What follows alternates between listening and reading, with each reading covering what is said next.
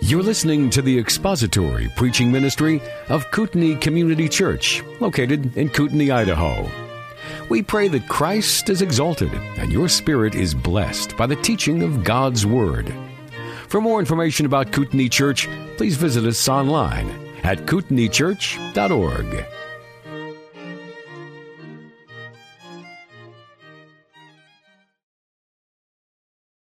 The Gospel of John, chapter 2.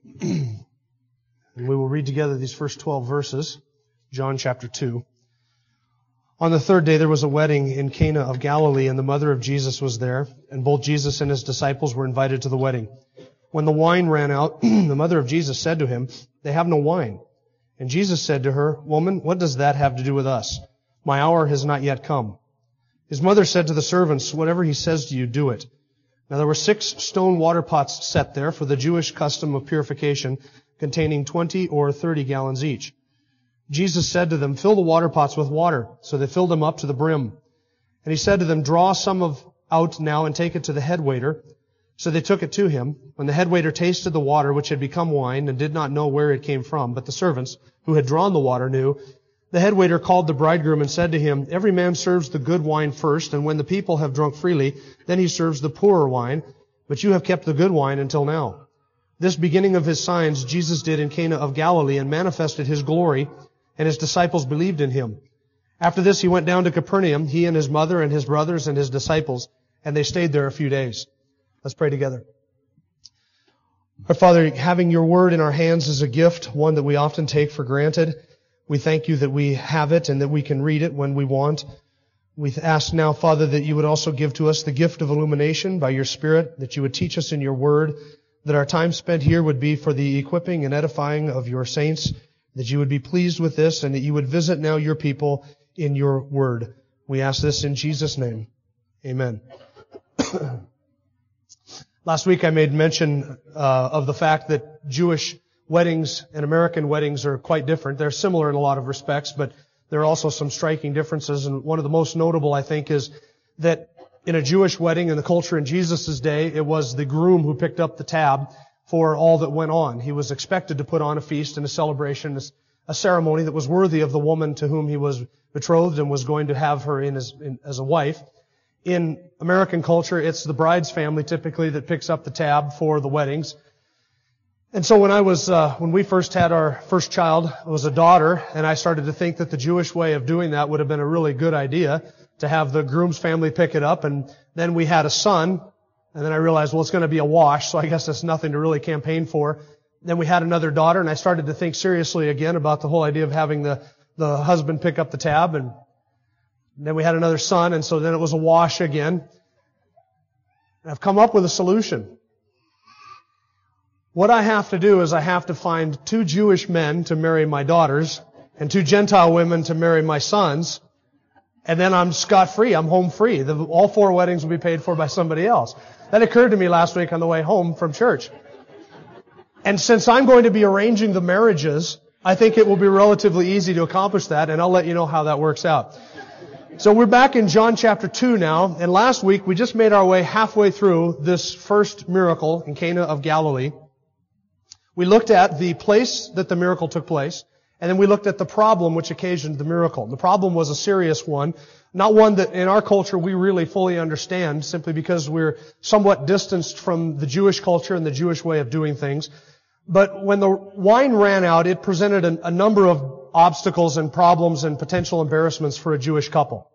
First, there was the social stigma that would be attached to that. I mean, there's a social expectation that when you take a woman's hand in marriage, that you provide a feast, a celebration that's worthy of the woman that you are taking in marriage. The fact that the wine ran out may be an indication that they were a poorer couple, or that he was one of the poorer grooms, and so he couldn't provide something of that quality or substance and level that people would be accustomed to. There would be also the legal problem with the fact that this was expected of the groom to put on something like this, and if he didn't live up to his end of the bargain, then the bride and her family could come back and seek damages from the groom, and he would be liable for that. I mean, there was sort of a reciprocity to the arrangement, the agreement. You give me your daughter for marriage, and I will provide a celebration and a feast. And that was the idea. It was a quid pro quo sort of agreement. You do this and I'll do that, and you do your part, I'll do mine. If the wine ran out and the feast sort of dissolved before everything really had a chance to reach its full celebration, then the groom would look like he hadn't fulfilled his end of the bargain. And this, of course, would just create conflict between the families. But there was also sort of a financial problem that this posed to the young couple. The expectation, the reciprocal sort of agreement in a wedding extended not just between the groom's family and the bride's family, but also with the guests. When the guests came to the feast and the ceremony, they would bring a gift, and in exchange for their gift, they expected a feast and a celebration. So Mr. Levi would show up at the wedding feast, and he would bring his goat or his lamb, so to speak, and he would go to give this to the couple, and then he would get to the feast and the wine would run out. Mr. Levi might just very well take his goat or his sheep that he had brought to the feast, turn around and leave with it. And if the groom and the bride are expecting to live off of those gifts in the beginning of their marriage, then you can see that if all of their guests get up and take their gifts with them and walk away, what that would do for them, it would put them in a financial pinch. And so nobody would think less of Mr. Levi for taking his sheep and going away, because that would be what would be expected in that culture. It was very reciprocal. I bring a gift, you provide the feast. You don't provide the feast, I take my gift and I walk away. This would harm the couple. It would hurt the couple. And don't tell me you haven't attended a wedding where you thought about getting up, taking your gift and leaving. I know I have. Well, in our culture it would be looked down upon. Not in that culture. It was actually expected. It was part of it.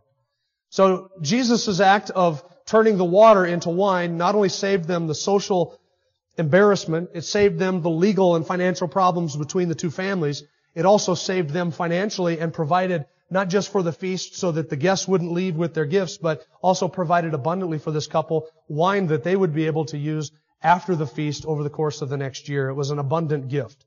So we looked at the place in which the miracle took place, the problem that occasioned the miracle. Now third, we move on to verse 6, and we're going to look at the provision of the miracle itself. The provision of the miracle itself. And then verse 11, we'll look at the point of the miracle. I apologize for my voice and my throat. Verse 6. Now there were 6 stone water pots set there for the Jewish custom of purification, containing 20 or 30 gallons each. I want you to stop just there. If you were to attend the feast with Jesus and His disciples, and you were to walk into Cana, and you've been invited, you're going to the wedding feast, you would walk into some sort of an entryway, a foyer of sorts, and in that foyer would be where the servants would be at. The servants would be milling around, and as the guests would come in, you would find water pots, stone water pots that were set there in the entryway. Before you went into the feast proper, before you went into where the food was being served, you had to wash. And the Jews ceremonially washed their hands meticulously before eating and after eating.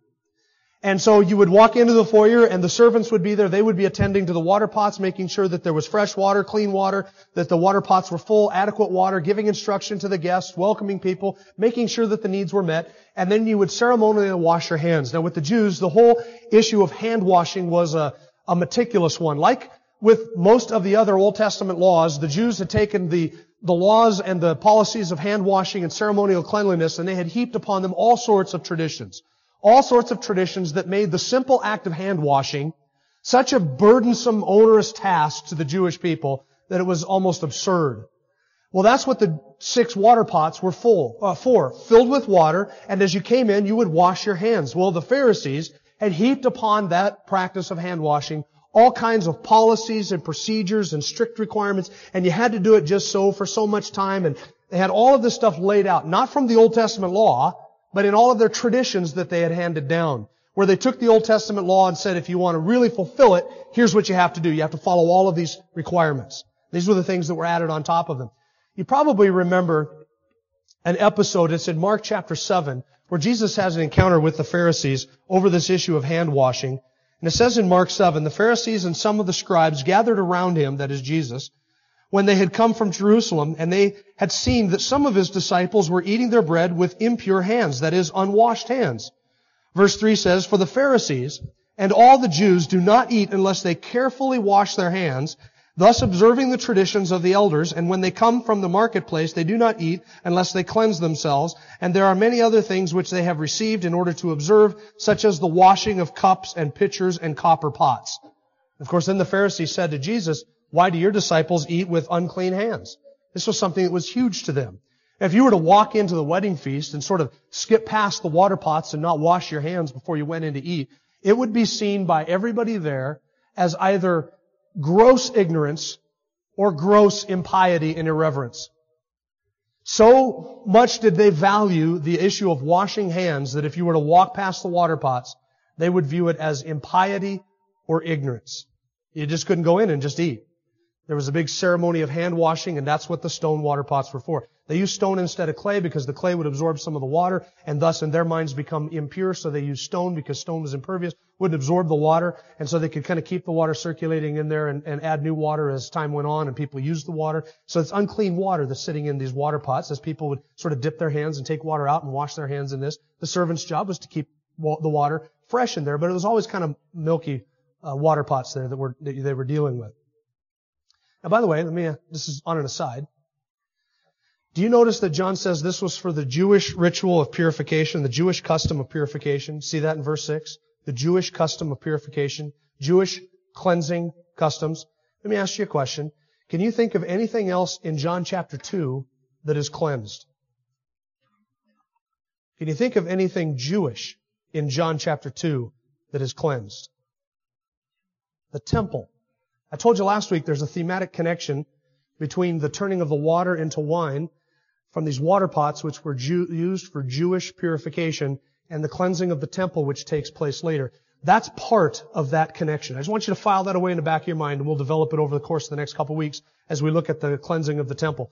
That's part of the thematic connection between these two events. The stone water pots and the temple. There is a symbolism. Not an allegory. There is a symbolism, and there's a connecting theme between these two events. So, moving on to verse 7. Jesus said to them, fill the water pots up with water. And so they filled them up to the brim. So the water pots would not have been full. They would have been partially empty, partially used. And Jesus gave them the instruction. As per Mary's instruction to the servants, they did exactly what He said. And He said to them, fill the water pots up all the way to the brim. And they did, all the way to the brim. Now I ask you, why did Jesus fill the water pots up with water first? Could He not have simply turned what was there into wine? Certainly He could have. Could He not have taken an empty water pot and created wine and filled it up, an empty water pot? Yes, certainly He could have done that. It's no more difficult for Him to create wine out of thin air and fill an empty water pot than it is for Him to take a full water pot and turn it into wine. Why then the detail that they filled them all the way up to the brim? And by the way, I think that the filling them all the way up to the brim was per Jesus' instruction. I think knowing what He was going to do, that's what Jesus was asking for. Fill them up all the way to the very top. Why all the way to the very top? I think two things are going on. And this is speculation, sanctified speculation, I hope, but since John doesn't tell us why, I think there's a couple things going on. First, I think that Jesus does this in order to demonstrate that there was absolutely no room for anybody to say, oh, He added something to the pots while we weren't looking. The disciples brought in the wine, and while the servants weren't looking, they sort of snuck it out of their robes and poured it into the water pots and filled them all up. It was just a trick. It was a sleight of hand. Filling them all the way up to the brim is John's indication. There was no room for anything to be added. This is a transforming miracle where something impure and unclean and dirty and ordinary is changed into something pure and clean and extraordinary. It's a transformation miracle. It's not a sleight of hand, and there was nothing that was added to the pots in order to make it wine. Second, I think it does indicate to us the abundance of this provision. John says that these water pots were filled up to the brim. Each one, the King James, I love this, says 2 to 3 first skins apiece. A first skin was about somewhere around 9 gallons, so you're looking at between 20, and some of the more modern translations actually do the conversion for us, between 20 and 30 gallons apiece. Times 6 water pots, that's how many gallons? 120 to 180 gallons of wine. That is substantial provision. And Jesus, knowing what He was going to do, asked that they be filled all the way up to the brim, I think in order to preclude any kind of natural or sleight of hand explanation, to demonstrate His miraculous power, and then also to provide abundantly above what they would need. What would they need for the rest of the feast? Not 180 gallons of wine. They wouldn't need that. What would they need for the rest of the feast? Part of the feast has already gone by. You're only dealing with providing for part of a feast, not a whole feast. So they have only a couple of days left. They're not going to need 180 gallons of wine. They didn't drink wine like that. They didn't drink alcoholic beverages like they do in our culture today. He wouldn't need that. So what is Jesus doing? He's not only meeting a need, He is providing over and above, abundantly so, more than they would need. He could have just turned a gallon in the bottom of each container to wine, and that probably would have been sufficient maybe for the rest of the feast, or 2 gallons or 3 gallons. But He provides for this family, not just to save them from the social stigma, but they would have wine left over after the celebration that would last them until the next harvest. Now, look what happens in verse 8. He said to them, "Draw out some now and take it to the head waiter." And so they took it to him. And the head waiter tasted the water, which had become wine, and did not know where it came from. Why does John tell you that? Because if he had known that he was drinking what was formerly the hand-washing water in the pots, I don't think he would have tasted it. And the servants knew what had happened. Mary knew what had happened. Some of His disciples watched what had happened. And He filled it up to the brim. And this must have been an astonishing miracle in and of itself. You're looking at 6 water pots that are full of water 1 minute, and then suddenly, meeting both your eyes and your nose is the realization, this is wine. Instantly so, it is transformed. And the servants drew it out, and they took it to the head waiter. And if I was a servant, I would have been laughing all the way. Oh, if he only knew what he's about to drink. And he handed it to the head waiter, but it was no longer unclean or impure water. It was wine. It wasn't wine mixed with impure hand-washing water. It was substantially changed, entirely and completely transformed. It was no longer the water at all. It had become wine. Look what the head waiter says. So they took it to him, and the head waiter tasted the water. The head waiter called the bridegroom and said to him, "Every man serves the good wine first, and when the people have drunk freely, then he serves the poorer wine." And he's just describing the custom of the day. And the word having drunk freely, every time it's used in the New Testament, is translated to get drunk. And that's what it means. That's what the head waiter is describing. The custom of the day was, and the typical expectation was, that at a feast like this, you would put out the best wine first. Why? Because people's palates were sensitive and they could taste the difference between good wine and poor wine. But after people became drunk, then you would slip in the inferior wine, and people wouldn't be able to tell the difference. And by that time, they didn't care. After 3 or 4 days of sort of eating and celebrating and drinking, they would have been accustomed to the taste. You could slip in the poorer wine afterwards, and people wouldn't have been able to know because they would have been fully filled up with the wine. Now listen. The head waiter is not describing the marriage feast that's going on here. He's not saying the guests here were drunk. He's simply describing the customary practice of the day. Bring out the good stuff. When people have drunk their fill, then you bring out the poor stuff and you sort of slip that in and nobody can notice. He is commenting on the quality of the wine, not on the condition of his guests. That's key. There's no indication whatsoever that the guests at this wedding feast were drunk or getting drunk, or that they were using this wine for those purposes. He's simply describing the quality of what Jesus had changed the water into. The best wine, it was better than what they previously had. Now listen, there's some people who with this whole issue of Jesus turning water into wine, and maybe you're thinking this in your own mind, get almost apoplectic about it. Jesus turning water into wine, I don't know what to do with that. It's wine. Is it really wine, or was it just grape juice, just fruit of the vine? Grapes ripen between June and September. This feast probably happened somewhere in February or March. Verse 13 says the Passover was near. So this happened early in the spring. In that day, they didn't have the ability to refrigerate or to preserve. And so you could make grape juice, but by the time it got to the time of this feast, it would have fermented. There was no way to keep that from happening, and they did that. Now the Jews in that day used to take wine and they would dilute it with water, sometimes up to a 1-to-10 ratio. The reason being is the alcohol in the wine would kill all of the bacteria and the germs in the water. They didn't have pure water like you and I have flowing out of a thing. They would take basically clear mud and they would mix some wine with it and mix it just a little bit of wine, which will kill all the bacteria in there, and then they would drink that. They needed to have a drink that they could use to satisfy their thirst without getting drunk. And so they would use wine mixed with water to do that. That's not the only way that the Jews drank wine. The Jews also drank wine just as wine, with the alcoholic content in it. And so in the Bible, we have God describing wine as something that He has blessed, something that He gives.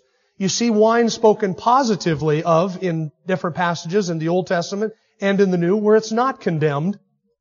Where wine is seen as an evidence of God's blessing. It is something that makes man's heart glad or joyful. It's something that was used in celebration. It was an evidence of the enjoyments of life and all that came with it. If you had an abundance of wine, you had an abundance of provision. That's the way they looked at it. The Jews in that day did not drink wine the way we drink wine today. The Jews in that day did not drink wine to get drunk. Some of them did, But the Bible describes in positive terms wine itself. And I think that you and I can sort of avoid getting our gitch in a hitch over this whole issue of wine if we just sort of try and walk between one of two extremes. The one extreme is to make what happened here something other than it was. It was wine. It was wine that they provided at the beginning. It was wine that ran out. It was wine that Jesus turned the water into. That's all there is to it. It wasn't just grape juice. And it's not being honest with the text to try and say that Jesus only created grape juice. If that were true, then the head waiter's statement wouldn't make any sense. Most people put out the good grape juice at the beginning, and then when people have become drunk, then they drink the poorer grape juice. You don't get drunk off of grape juice. The head waiter acknowledges that what Jesus provided was of the same quality, and it was the same thing as what they had put out at the beginning of the feast, just that it was better. So it's not honest to say that it was just grape juice. I believe it was wine. The second extreme is to go to the other side and say, hey, this was a big drunken party. And Jesus is a great bartender serving up all kinds of wine, and everybody was getting drunk, and Jesus and the disciples were getting drunk. That is blasphemy. God gives us gifts, and He doesn't condemn the right use and the appropriate use of the gift in the right context. And Him providing the gift does not make Him liable, nor does it make Him to condone the abuse of that gift. It's that way in the marriage physical relationship. That is a gift from God. The abuse of it outside of the right context, in the wrong way, is an abuse of that God condemns. And I believe that the same thing was going on here. They used wine, yes. They drank wine, yes. But Jesus making water into wine does not condone drunkenness. The Bible always condemns drunkenness. Always, without exception. In fact, the passages that condemn wine or speak negatively of wine speak negatively of wine in the context of people abusing wine in order to get drunk and misusing that gift. So that's going to get me in trouble with, I don't know, half the people here or something, depending on what side of that extreme you want to be on. I have no problem with Jesus turning water into wine and condoning its right use in this culture. Whether that was diluting or whether it was using it in moderation in a celebration like this, Jesus never, ever condoned or provided for drunkenness or sin in that way. Now, verse 11.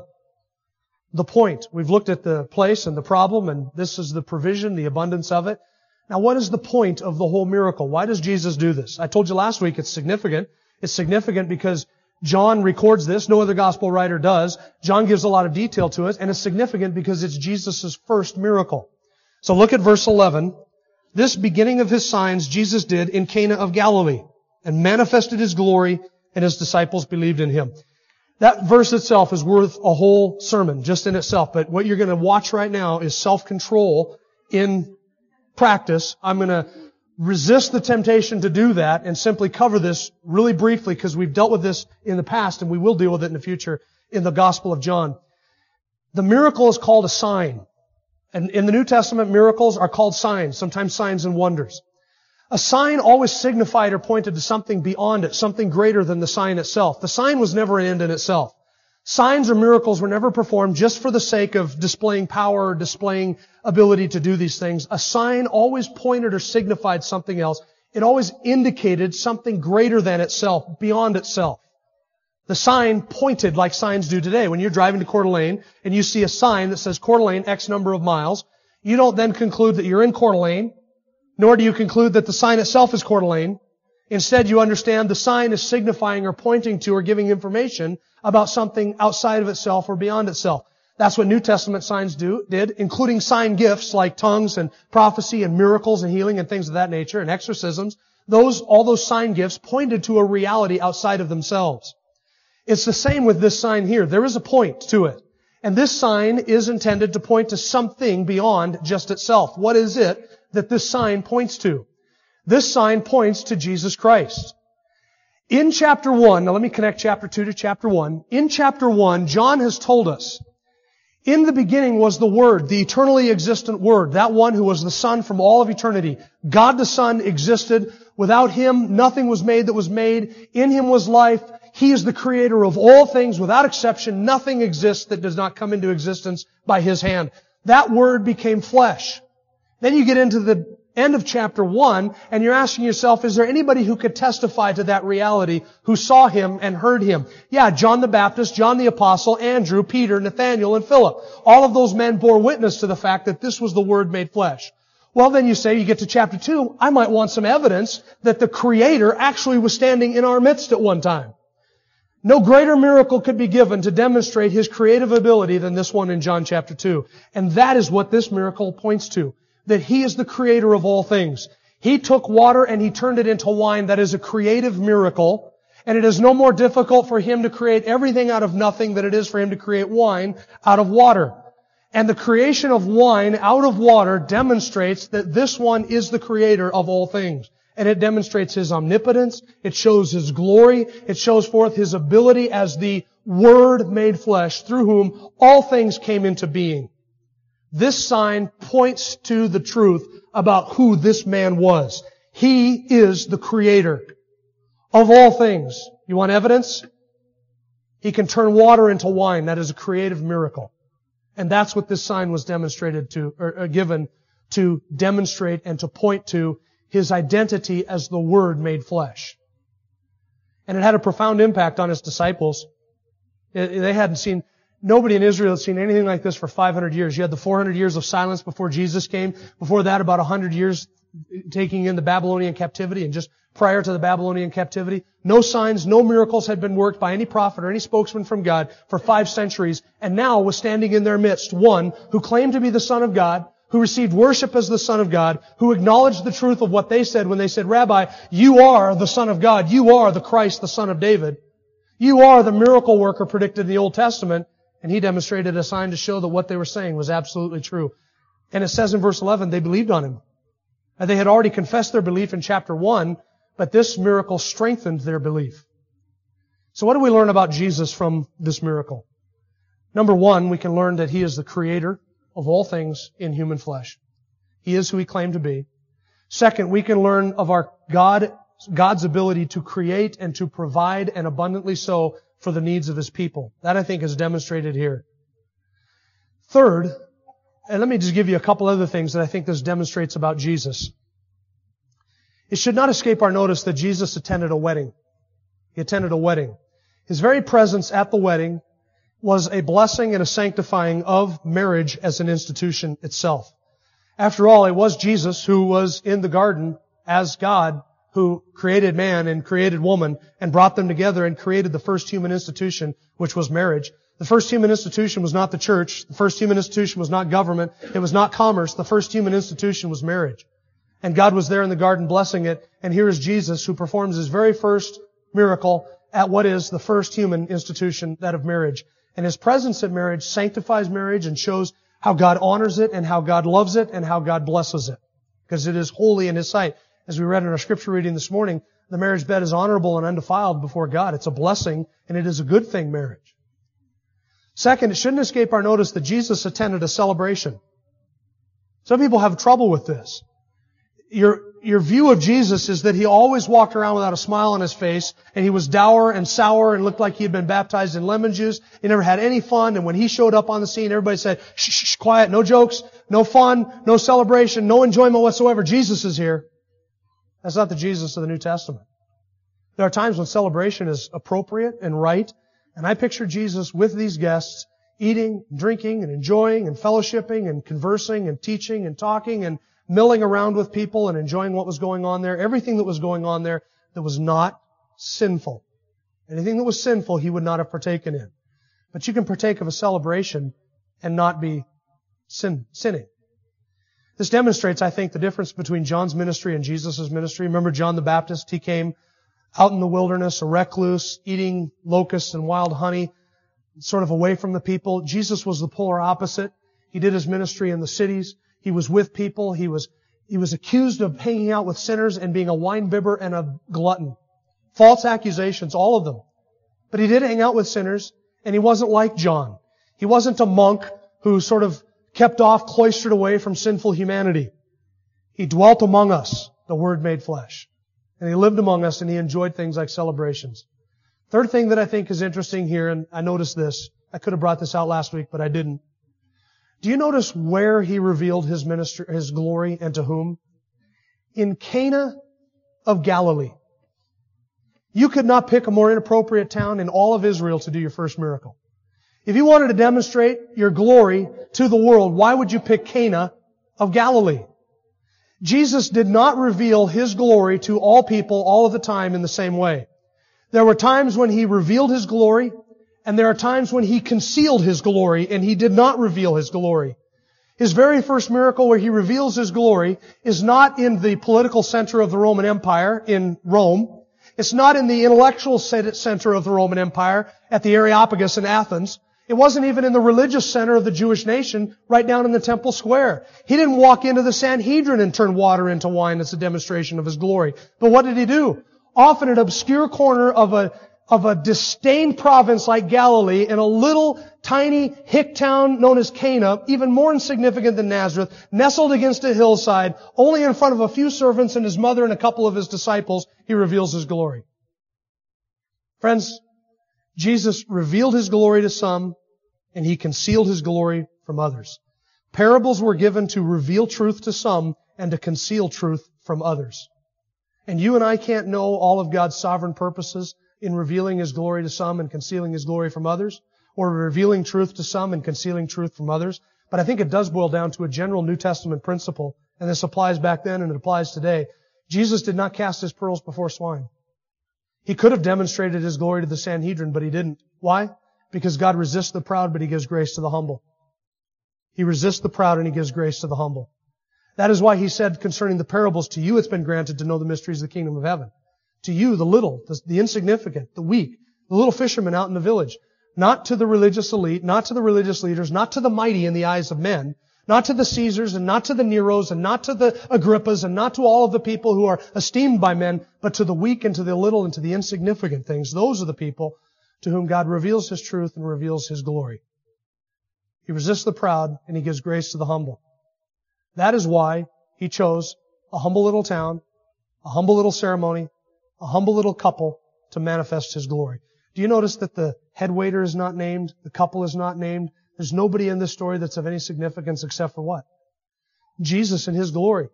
And it all takes center stage. Everything revolves around Him. He's the one that stands out in the whole narrative. We don't even know who this couple was. That's insignificant.